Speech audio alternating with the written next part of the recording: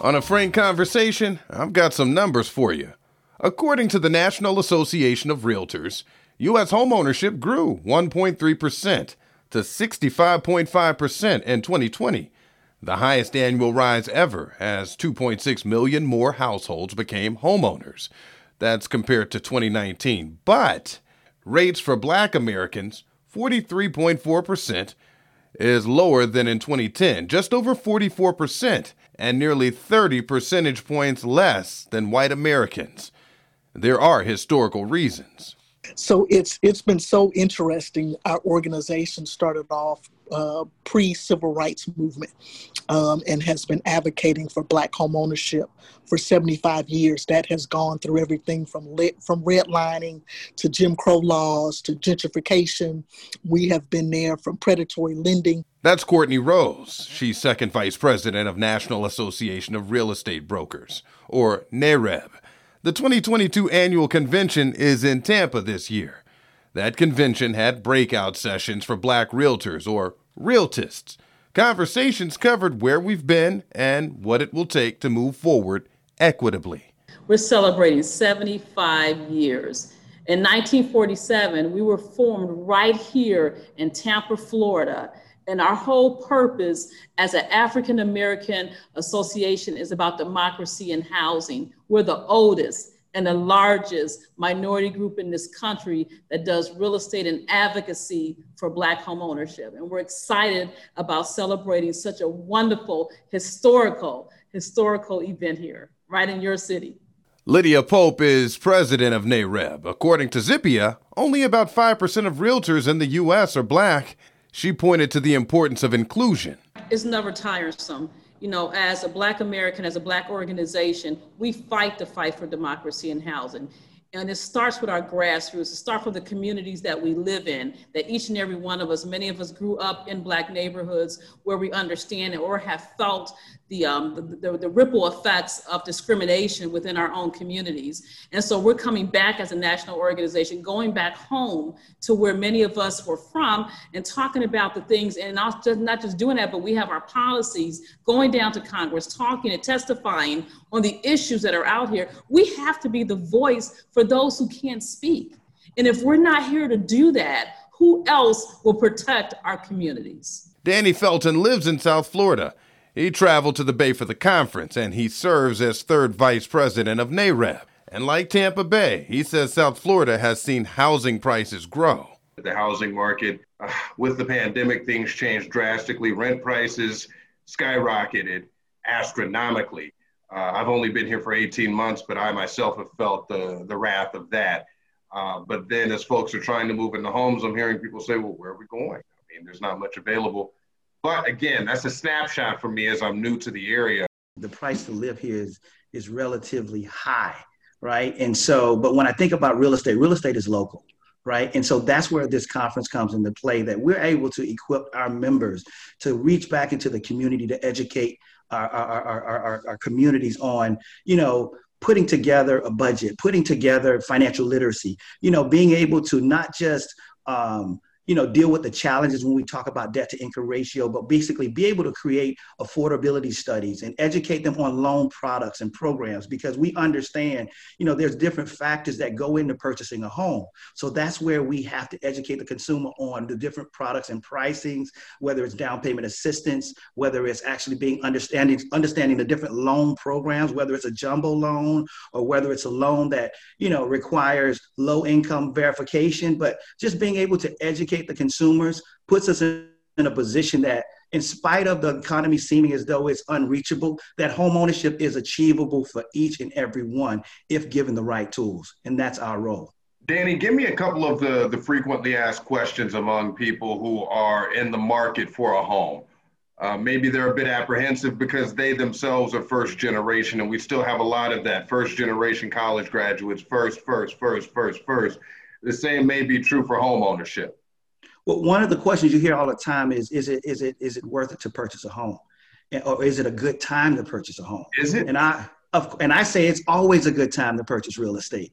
It's better to pay your mortgage than to pay someone else's mortgage. And as you alluded to, the rental prices are through the roof, and you get no return on that. So being able to invest in yourself first by investing in a property by any means necessary, it may take some discipline of saving money for a down payment, or even getting support from a family member, or looking into products or programs that's available. But investing in home ownership right now, it's never been a better time. And any other frequently asked questions among people, because I know just in coexisting with folks in our community, there's a lot of distrust because of some of the things that you all alluded to earlier with predatory home lending. Anytime we get paperwork out and we see fine print, there's a legitimate reason for, wait a minute, what are we doing here? And that's a great point. But the interesting thing about our organization, we also have an organization, NID, which is NARAB Investment Division, which basically is a HUD-approved housing counseling agency that educates consumers. They provide the 8-hour courses to educate them on budget, crediting, the different types of loan products, the process, the 10 steps of home ownership. So when they go into this process, they actually understand what they're doing, because it all goes back to education. The more you know, the further you go and the faster you can grow. So being able to tap into our communities and educate them about the value and the wealth creation that can be earned through owning a home is something that we take great pride in. Wait a minute now, Danny. You said the more you know, and you said 10 steps. I don't just sign my name. What are these steps here?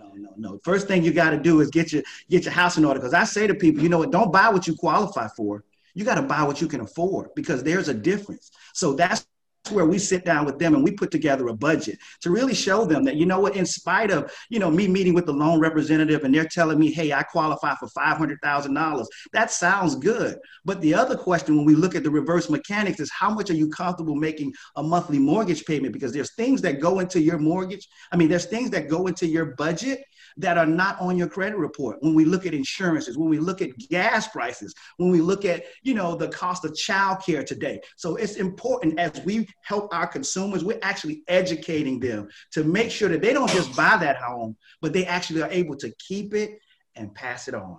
The minimum down payment for FHA loan is 3.5%. But there are some products that will allow as little as 1%. But a safe number would be at least 3% of your own funds to be into the transaction. Now, the idea is to educate and inspire, specifically as many aspiring homeowners grow weary. Nationwide, it's every market tends to be a little bit different, but the fight is always the same. In every single major market across the country, Black homeownership is drastically lower than white homeownership. And so when we look at, and our third vice president, Felton, speaks to this often, talking about generational wealth.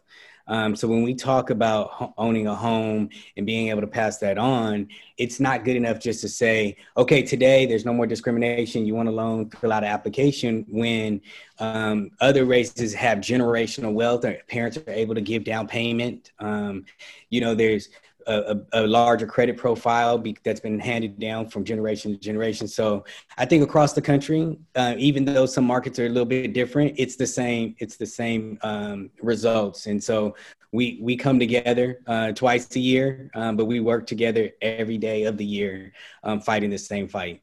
There's another barrier. According to a study conducted by the Education Trust, it found that student debt disproportionately impacts Black borrowers.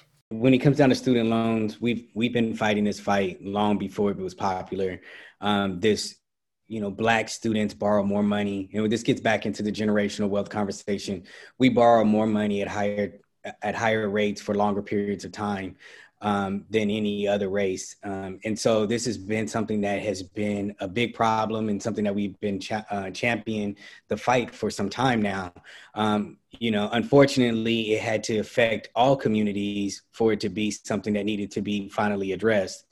So we are staying on top of underwriting guidelines, We are very happy with some of the gains that have been made with HUD Secretary Marsha Fudge, who her and her team have reduced the calculation in the underwriting guidelines for FHA lending. We're continuing to advocate for the GSEs, Fannie and Freddie Mac, to make similar changes and address student loan debt. And I will just tell you, one of the things is most people that if they have a deferment, they don't have to make a payment now. But it is calculated an estimated payment into the loan. We like to believe that when that payment comes due, these educated home buyers will also have seen growth in their income as well. And that currently is not being calculated in terms of future. So our argument is we have imbalance in underwriting. And so that's one of our greatest arguments right now and very push with regards to student loans specifically. Right, because, I had this conversation with people several times over in terms of not only student loan debt, home ownership, or anything like that we may try and get a hold of for our generations to come. When you consider, someone said, Frank, why do we need to cover this story over Black women equal pay day, just for example? And I'm like, are you kidding me? This is not just impacting people paycheck to paycheck, but month to month, year to year, retirement. And when you consider things like home ownership, you all know all too well that this is a gumbo of trouble, if you will, as people try to get ahead in life. How daunting was it for each of you, or was it daunting at all? Did you feel confident the first time you stepped into owning a home? Yes, I'll speak to that. So I did. My parents came from owning a home in a Black community, and home ownership was very important in my family. And so I felt the need to have what they call a peace of mind, to have property, that generational wealth. Even today, my children, and hopefully my children's children, will understand the importance of home ownership and the generational wealth that goes down from family to family. One particular property can do so much to empower a family financially. It can pay for school. It can pay off debts. It can help them get another property. It can do so many different things, but the most important thing is land, owning that. If you don't have that, it takes away a lot of financial powers that you can have. So home ownership is the biggest asset, especially in this national real estate organization. And we empower us, you, your children's children, to own a piece of real estate.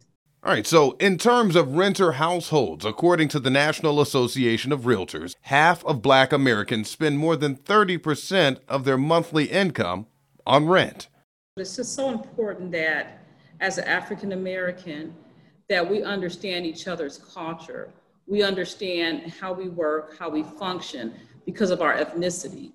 And so it's so important that we begin to understand with our real estate conferences, engaging in the communication of how to talk with our clients, how to work with our clients. It's like going to a bank, you feel very comfortable with someone of the same color. It helps to bridge the gap. It helps to give a comfort level, knowing that you have a brother or sister like each other to lean on to have direction, to have mentorship. And that's what we're about. We're not discriminative. We're not against any other ethnicity, but as Black American, it's so important that we come together as a group, as a whole, to help leverage and help lift each other. Want to let you know more resources are available for anyone out there looking to get into real estate or home ownership. Go ahead and check out nareb.com, NAREB.com. And special thanks to Ashley, Danny, Courtney, and Lydia. Until next time. Have a good one.